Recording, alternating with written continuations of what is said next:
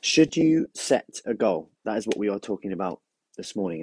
And it's interesting. I did a lecture yesterday for Oxford Brookes University nutrition students, and we were talking about goal setting and the pros, the cons of it, because who here has set a goal? If you're coming in, let me know.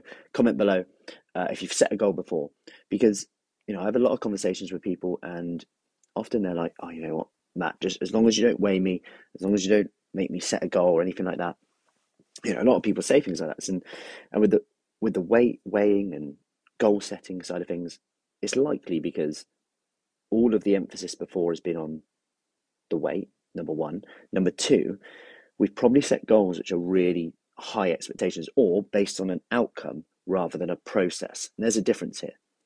Hey Karen, how you doing? If you're coming in, give me a hello. If you're on replay, let me know. So let me know if you actually have a goal in the comments, by the way.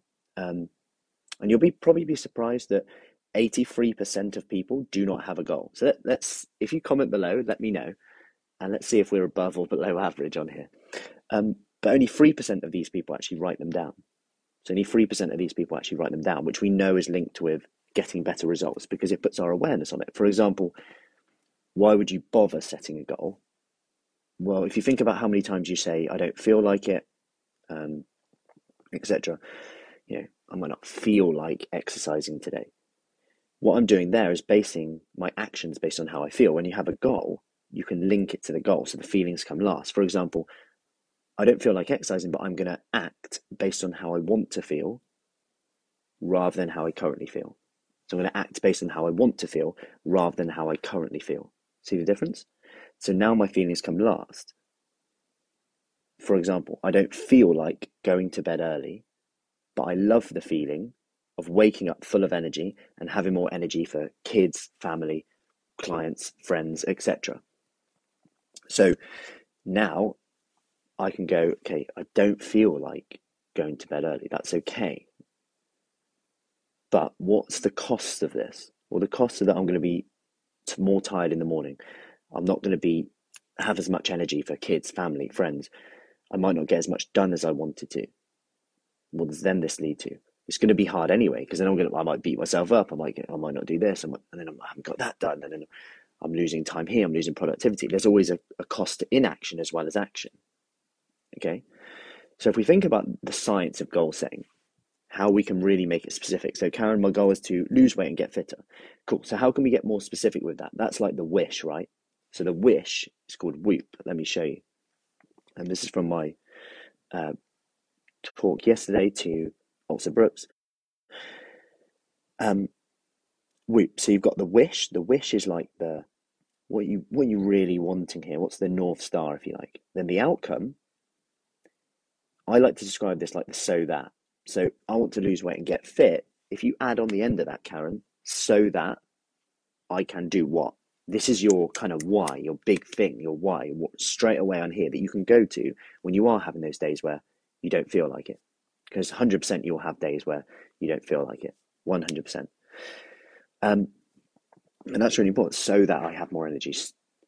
But even if you say that, I would say go one step further. Hey, Mary, go one step further with this, so that I have more energy, so that I can run after kids, so that I can be more independent later in life, so that I don't worry so much about getting ill, so that I'm less out of breath climbing stairs.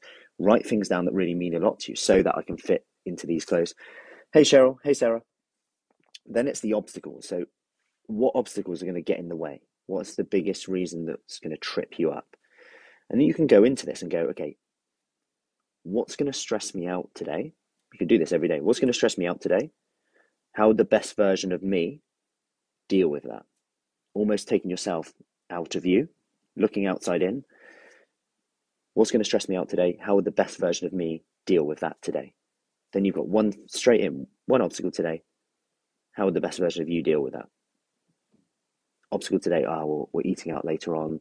Not sure what I'm going to get. How would the best version of you deal with that? Well, I'd control what I can at the meals that I am in control of, and I'd enjoy myself later without beating myself up, because tomorrow is a new day and I'm going to be okay with that. I'm going to make sure I have a big salad, veggie meal at lunch, lots of vegetable salad, so that even if later on I don't get them in, it's okay.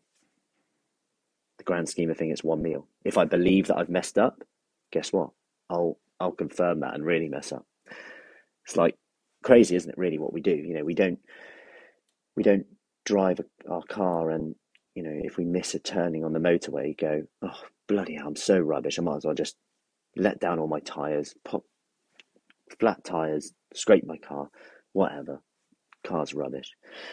We just divert and we just get on with it. Goal to lose weight and get fitter so that I can feel good in my own body and see my children settled into their adult lives. Perfect. And I'd write that down, read it every day. So then the last thing of the Whoop is the plan, the one thing that you're going to do today. So make this really specific. One thing today. It might seem small. It might seem really small. Hey, Maria.